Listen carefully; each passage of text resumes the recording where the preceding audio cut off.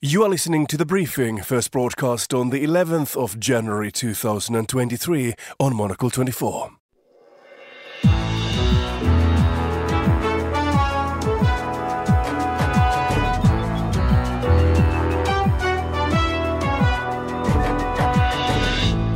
Hello and welcome to The Briefing, coming to you live from Studio 1 here at Midori House in London. I am Markus Hippi.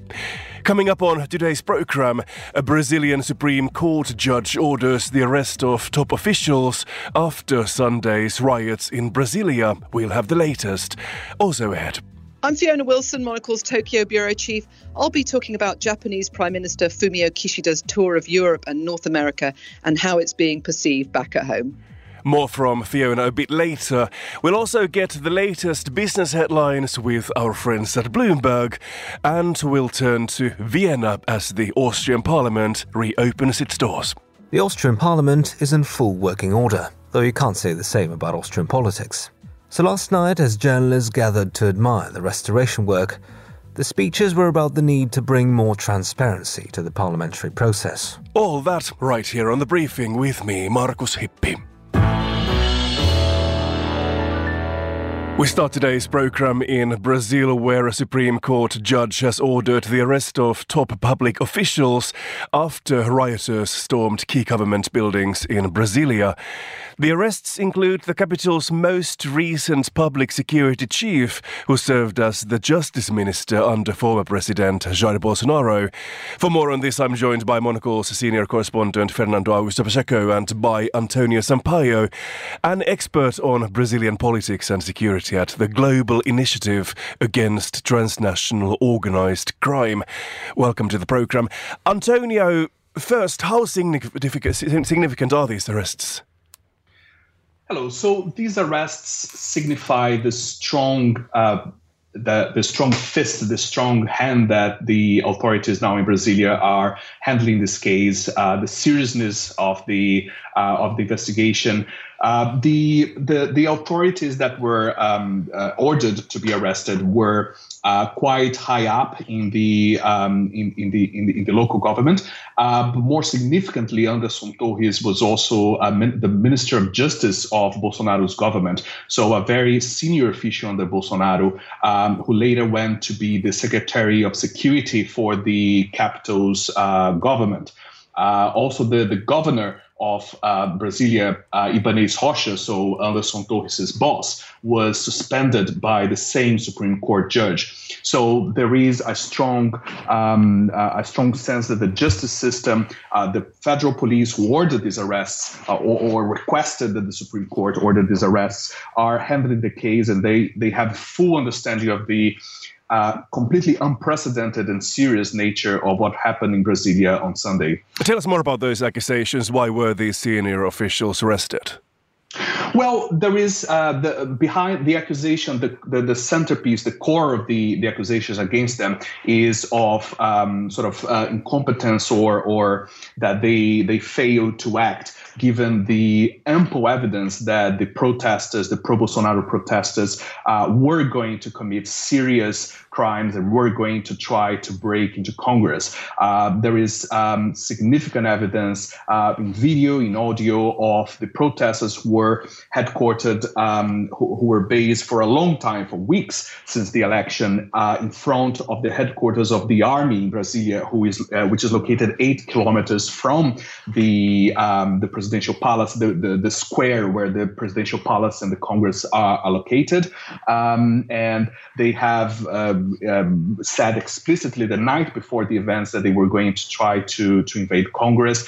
Also, the fact that the Secretary of Security, Anderson Torres, one of those who were given the order for arrest, he left the country. He is on holiday in the US. He posted on social media that he's returning to Brasilia to respond, to justice about this. But there's this sense that not enough security was put in place. There's very clear evidence that few police officers were put on the way between these protesters, these marchers, and the sort of the headquarters of Brazilian democracy. So there's a number of pieces of evidence pointing to significant flaws in the security that were responsibilities of these people. Fernando Augusto Pacheco joins me in the studio. Fernando, how good of a picture do we have now about what happened? How well do we know the cause of the events on Sunday? I think we're learning more and more. Of course, there's been investigation by authorities and the media as well. So, one of the things that we are learning that this was definitely not a spontaneous invasion, as perhaps you might have seen for some people.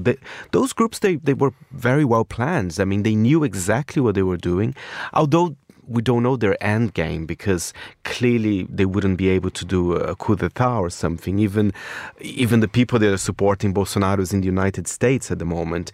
But it's quite interesting, as Antonio was saying, those people that had the order of arrest, and some people are arrested already.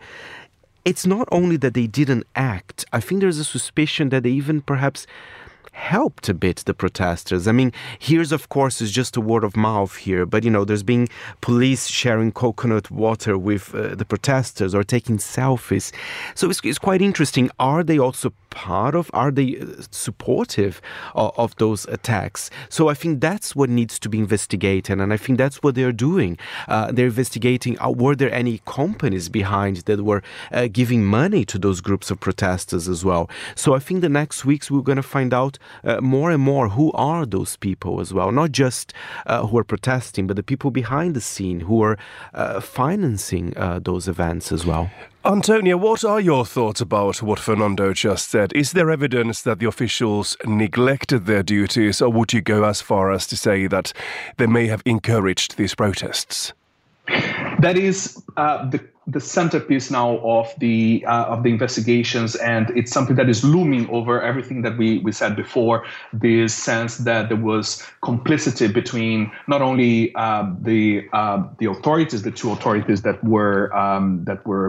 are being arrested, but also with several lower-ranking rank-and-file police officers, and even some army officers who were participating in the security of Congress, and also who were there participating in the protests themselves. So today, Brazilian newspapers and websites are full of videos showing police officers looking at the protesters, not doing much, taking selfies. And there is one video that is quite damning that is showing some of the military police officers in full anti-riot uniform, just looking at the protesters already inside the building, and sort of just looking and even pointing them towards the interior of the building, saying, come in.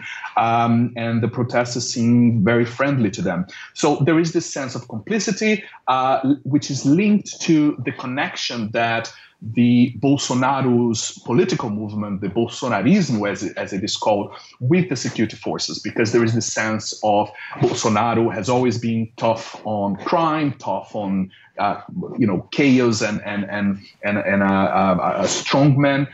This sense of security and the use of force by the police has always been at the corner of Bolsonaro. He's been pro-gun, made several measures for liberalization of gun possession. So there is a doubt looming over the security forces, especially the lower-ranking ones who are known to be, many of them, Bolsonaro supporters, and their loyalty to the institutions. And this episode in Brasilia has put further doubts into that, which is very serious for Brazilian democracy.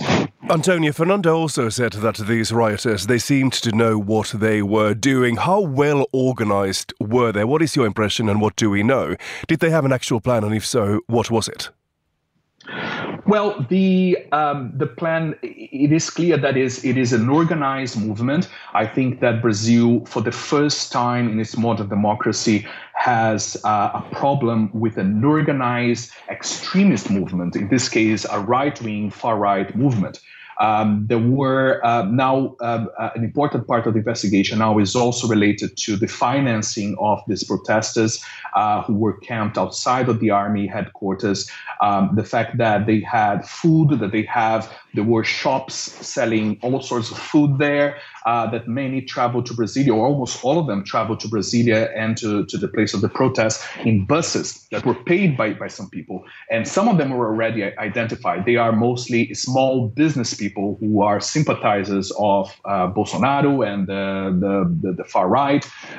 So some of them have already been identified. It is now a matter of a crucial security point now for Brazil to identify how serious this threat is. That the threat exists, there's no doubt about it, but how capable are them to continue doing more violent acts, sabotage. And there was also an attempted terrorist attack in December in Brasilia, in which a Bolsonaro supporter from the north assembled an improvised explosive device and recognized and admitted to the authorities that he was trying to call attention to the movement and try to make force the military to intervene in Brazilian politics and stage a coup or something like that. So it is a serious problem of political violence, and it is organized. Fernando, how much do we know now about the damage that has been done so far to the actual buildings and public areas in Brasilia? I mean, as Antonio, I'm sure, would agree with me. I mean, the damage has been incredibly sad for anyone that visited the city, and it's stunning public buildings. I mean, state of art, I would say. I mean, Marcos, I mean, the damage, it's indescribable here. There's a piece called As Mulatas by one of Brazil's most imported painters, Di Cavalcanti. It's worth about 8 million reais, which is about 1.43 million euros. It's been knifed 7 times. And there's been talk, our culture minister, Margarete Menezes, says, they're still not sure how they would restore it. Some pieces you can't really restore all of them because there's being furniture by Sergio Rodrigues, masterpieces really, and this will cost quite a lot of money. Some people were even saying, if there would be fines for the protesters, maybe this money could be used as well for the restoration of the city. But the damage has been quite severe as well. It's not only As Mulatas. There's a long list. I think they released an inventory and say how much it would cost and what can be done, because some work can be done. It's not repairable at all. It's incredibly sad. Fernando, just finally, what do you think will happen next? Let's look at what to expect from President Lula. What does this mean to him? And also, what is ex-President Jair Bolsonaro doing next? Well, let's start with Bolsonaro. He is in Orlando in the United States. I think, he gave an interview to CNN Brazil. He'll be back to Brazil earlier than he thought. As I said, he did condemn the attacks, perhaps not as strongly as one would like from a former world leader. And I think he's a bit scared as well, because he's not a world leader anymore, so he can't stay in the United States for long. He's there only on a tourist visa. For Lula, what I said is, after the invasion, I think he had a strong reaction. And one positive thing for him, actually, in his government, it did create a sense of national unity. He met with the majority of governors of states in the country, from left and right. So perhaps in a few weeks we'll see this sense of national unity. I mean, it needs to last, because there are threats of other attacks as well. And I think they need to kind of up this investigation. So there'll be lots more on this story, Marcos, in the coming weeks. I bet. Fernando and Antonio, thank you very much. Antonio Sampaio and Monocle's own Fernando Augusto Pacheco there. It's 12:13 here in London. Here is Monocle's Carlota Rebello with the day's other news headlines. Thanks, Marcus. Sweden is preparing legislation to allow the construction of more nuclear power stations in the country in order to boost electricity production and enhance energy security. Prime Minister Ulf Kristersson has made expanding nuclear power generation a key goal for his government. South Korea and the United States have announced they will hold tabletop exercises next month as the allies move to better counter the North's nuclear threats. It comes after North Korea launched an unprecedented number of missiles last year, including intercontinental ballistic missiles capable of reaching the mainland of the United States. And Greece's last king, Constantine II, has died, aged 82, in a hospital in Athens. Constantine II ascended to the throne in 1964 before being forced to flee after a military coup 3 years later. The monarchy was eventually abolished in 1973. Those are the day's headlines. Back to you, Marcus. Thanks, Carlotta. Next, we turn to Japan as Prime Minister Fumio Kishida continues his trip around Europe before heading to the US. Yesterday, he was in Italy, and today he's holding talks in London with UK Prime Minister Rishi Sunak. But how is his tour being perceived back home? And what would make this a success? Let's get the latest with Monocle's Tokyo Bureau Chief Fiona Wilson. Hello, Fiona. Hi, Marcus. Could you first tell us how much press coverage this tour by Kishida is getting where you are? Yeah, I mean, it is getting a lot of press coverage. Kishida's been, he's been struggling with his ratings here in Japan. I think he's always strong on diplomatic issues. He's good on overseas travel. He was a very long-serving foreign minister. So this is really where he's at. He's very comfortable, gets him out of domestic politics for a while. And, it's a big tour. It's 5 countries. He's laying the groundwork for the G7 meeting that Japan is hosting in May in Hiroshima, which is his home constituency. Actually, that's the area he represents. So he's laying the groundwork for that, and he's really shining a spotlight on East Asian security issues and trying his best to tie them into what's going on in Europe at the moment. Fiona, as you said already, it's been a rocky ride for this Prime Minister. His popularity has been falling and he's lost a number of his cabinet ministers. Do you think this tour could actually boost his popularity domestically? Yeah, definitely. I think it's always good, for a Japanese prime minister to be seen, coming onto the tarmac, being greeted by whether it's Emmanuel Macron, whether it's Rishi Sunak or Joe Biden, as it will be at the end of the week. So, this is a really big hitting tour. And I think, it's also reminding people that Japan is hosting the G7, which I think may not been obvious to many people. It had seemed fairly low profile. But also, it really underlines what Kishida is trying to do, which is to get Japan into the centre of global diplomacy, make it an important player. I mean, Japan's the only Asian member of the G7. So it's very important that issues that affect this part of the world are being discussed in Europe and America as well. Do you think there's something the Japanese public would like to see happen during this tour? Yeah, I think, it is interesting, this big defence pact, which, we know will be signed with the UK, and Rishi Sunak's already, we've heard the statement about that already. It's a really big defence pact. I mean, there's been nothing like that between these two countries for more than a century. It will allow troops to be deployed on each other's soil. It just shows that generally, particularly Europe, I mean, the US has long had a tilt towards Asia, but Europe is really looking at the Indo-Pacific, at Asia. And really what this is all about, although Rishi Sunak's statement didn't say it explicitly, it's about China. What is China getting up to? It's increasingly assertive. What are the plans for Taiwan? It's really preparing, honestly, for the invasion of Taiwan. How will the rest of the world react? And I think what Kishida is saying is, look at Ukraine and Russia. Let that be your example. How you responded to that could shape how you respond to a Taiwan-China crisis, and whether you make it a big deterrent. What can we do to stop China invading Taiwan? Indeed, Kishida and British Prime Minister Rishi Sunak will sign a defence agreement a bit later today. That agreement will allow the countries to deploy forces on each other's soil. How is that being perceived in Japan? You make it sound like everyone is supporting the idea, but is there any controversy? No, it's not really controversial. I think, the bigger picture in Japan is that Japan is finding itself in a very tight spot on the security front. I mean, but you've got Russia at one point, you've got China as well. And I think there's a feeling that you've got North Korea firing missiles with increasing regularity. Japan is in a difficult position. And I think what Kishida's talked about is this panoramic diplomacy, or he's talking about realism diplomacy for a new era, really reaching out all over the world to get partners for Japan in what is really becoming, these are global issues, whether it's China, whether it's North Korea or Russia. This is affecting everyone. So I think one of the big topics at the G7 will be there'll be many subjects. But I think also, what has happened in Russia and Ukraine has affected energy prices, has affected food prices. So I think it's really trying to knit together these regional discussions and showing that these are global problems. Do you think there's some kind of list of priorities when it comes to the Japanese public? I'm wondering, we are talking about defense now, but do people want the Prime Minister to do something else? For example, something about the economy. A few weeks ago, the inflation hit a 40-year high, for example.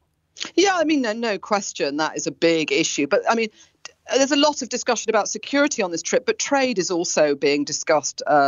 Absolutely, at every point, increased cooperation. And, we're talking about Japan has agreed to develop this next generation fighter jet with the UK and Italy. Usually it always goes with the US. And this time they decided to go with two European partners. And, that is also about economic cooperation. This is jobs for companies like Mitsubishi Heavy Industries, these big players who will be, making this jet. Now, whether they can actually make it, there's a deadline of 2035. And I think certainly the Americans are a little skeptical that these, they can produce a jet that will take on what will be a sort of fifth generation Chinese jet by then. Whether they can do that is unclear. But, the economy is always in these discussions. So whether, you're talking about cybersecurity, whatever it is, which always comes up, it's always about the economy as well. So I think that's at the front of all our leaders. That's what they're talking about as well. So it's a combination of things, and I've noticed that Kishida is obviously tailoring the conversation depending on where he's going. But he's certainly he'll be looking, say, to Joe Biden, looking to him to shore up all the security issues, particularly really talking about the importance of the Japan-US alliance.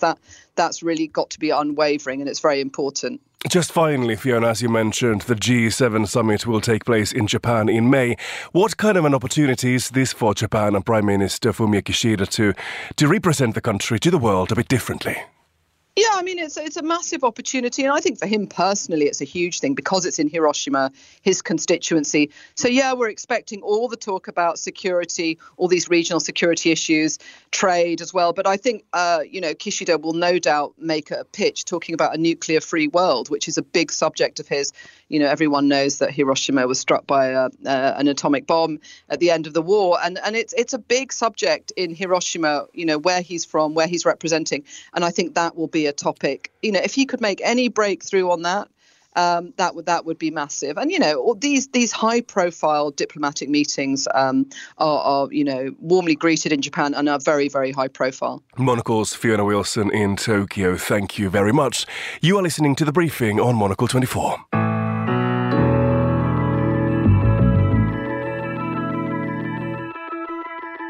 Since the historic parliament building in Vienna closed down for much-needed repairs in the summer of 2017, Austria has suffered one political crisis after another as chancellors came and went and governments collapsed. Will this change now that the seat of Austrian democracy is restored? Monocle's correspondent in Vienna, Alexei Korolyov, brings us this report. You can, at this building, see the developing of structural engineering. It was very interesting. It was looking back how people worked in ancient time. Ancient. Yes. It's taken more than 5 years and an impressive feat of engineering, as Ortfried Friedreich, managing partner of engineering firm Axis, explains. Everything was yellow there, we broke down. Wow. It was an old construction in the end of the 19th century with the materials they had at this time. The building is the same as it was before renovation, but we made 10,000 square meter more area for people, for better usage. Built in the 1880s in a lavish Greek style by Danish architect Theophil von Hansen, the building suffered heavy damage in the Second World War and some serious neglect in the decades after. So much so that MPs even had to pass a special law to exempt their workplace from standard safety regulations so that the fire department couldn't evict them on hazard grounds. Now the Austrian parliament is in full working order again. But you can't say the same about Austrian politics. A study published in November said that only a third of Austrians trusted their political institutions, compared to over 60% in 2018. Architektur, Kunst prägt auch das gegenseitige Miteinander. Und ein unverzichtbarer Bestandteil unserer Arbeit ist die Medien, die hier vertreten sind, die uns begleiten. So last night, as journalists gathered to admire the restoration work, at some point weirdly to the accompaniment of a pianist, the speeches were all about the need to bring more transparency to the parliamentary process.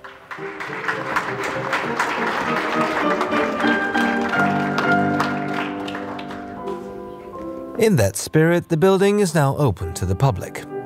There's also a restaurant, an observation deck above the main chamber called Democracy Workshop, and some 1.8 million euros worth of art by contemporary Austrian artists. Ja, also meine Installation hier besteht aus 60 Metallseilen. Martina Steckholzer is one of them. Her contribution is a web of metal wires installed in one of the staircases. Im Englischen haben wir es jetzt genannt String Figures, dazu nachher mehr. Und so habe ich jeweils in die Deckenbereiche jeder Ebene, und das sind ja 5. The Austrian state spent over 400 million euros on this renovation project. But was it worth it? And will it become a template for other aging public buildings? A last word to Ortfried Friedreich at the Austrian engineering firm that carried out the works. This question is very, very difficult to answer, because if it would be a new building, it would be cheaper. But what should we do with this old building? Then you only have a museum. The main target was to use this building for the original purpose, but open it for the public and have a transparent democracy. And that's the reason you have to renovate it. And hopefully we made it good, and hopefully most people are thinking, oh, that was a good solution. For Monocle in Vienna, I'm Alexei Korolev. Thanks to Alexei. You are with The Briefing.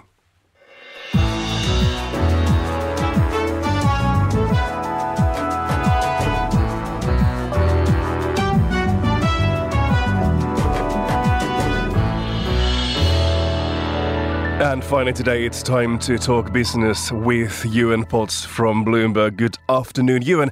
We have some good news on inflation expectations. Tell us more. Marcus, tomorrow we're looking out for the world's most closely watched economic piece of data, the CPI reading, the inflation number for the United States. Now, we'll get the reading for the year to December.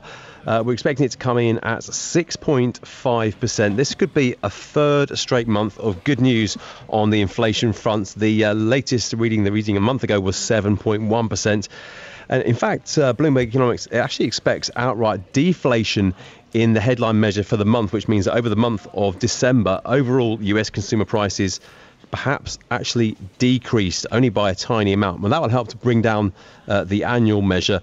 And it means that a number of factors feeding into this. Japan-driven slump in commodity prices is part of the story. And also easing supply constraints. Those supply constraints were built up over COVID, have been gradually easing over the course of the last 12 months. And discounts to clear excess inventories. A lot of companies built up too much stock and they're trying to shift that. So this is all good news in the Fed's inflation fight. Bloomberg Economics reckons that the Fed will raise rates by a quarter of a percentage point at each of its next two meetings, and then probably hold them at that 5% level for the remainder of the year. A little bit closer to home, there's a survey on inflation expectations in the euro area. Also some good news on the ECB, good news for the ECB on this. And this shows surprisingly that consumers in most big European economies now worry about inflation over the next year, much less than you would expect. And in fact, their inflation expectations for the coming year are actually close to or below the average over the course of the euro over the last 20 years or so. It might surprise you to hear that. inflation expectations, very important for central banks. It's something that they monitor very closely because, of course, if people expect inflation to be high, then they demand big pay rises from their employers, and that feeds into the whole process, making it a lot worse. So inflation expectations, very important, and they seem to be coming down across many of the biggest economies in Europe. You also have news about Apple. There's been another move by the company to bring more components in-house. What does that mean in practice? Yeah, Marcus, a Bloomberg scoop on the world's most valuable company. Apple is planning to start using its own custom displays in mobile devices as early as next year. It's going to swap out the display in the top-end Apple Watch. That's going to be the first one they move by the end of next year, according to our sources. Now, this is important news for Samsung, which is a very, very important maker of display. They make many of the displays for Apple products, and they're in fact the world's most advanced manufacturer of displays. The massive Korean company. It has a lot of other parts to it as well, but Apple is a very important customer for Samsung. As you can imagine, Apple buys a lot of products from a lot of companies around the world, and it has been increasing its efforts to move that supply elsewhere and to bring things in-house, to design and to produce things in-house to get more control over the design process and the capability of its products. We've already heard that they're dropping Intel chips from their Mac computers, and yesterday another Bloomberg scoop that the company is going to replace the chips inside its devices, including dropping a key Broadcom chip, big US chip maker, as soon as 2025. So Apple really bringing a lot of stuff back in-house. Thank you for this update. Bloomberg's Johan Potts there. And that's all for this edition of The Briefing. It was produced by Carlotta Rebello. Our researcher was Andrei Nikolai Pamintuan, and our studio manager was Nora Huell. The Briefing is back tomorrow at the same time. That is at 2000 in Hong Kong, midday here in London, and 7 a.m. in Washington, D.C. I am Markus Hippi. Goodbye and thanks for listening.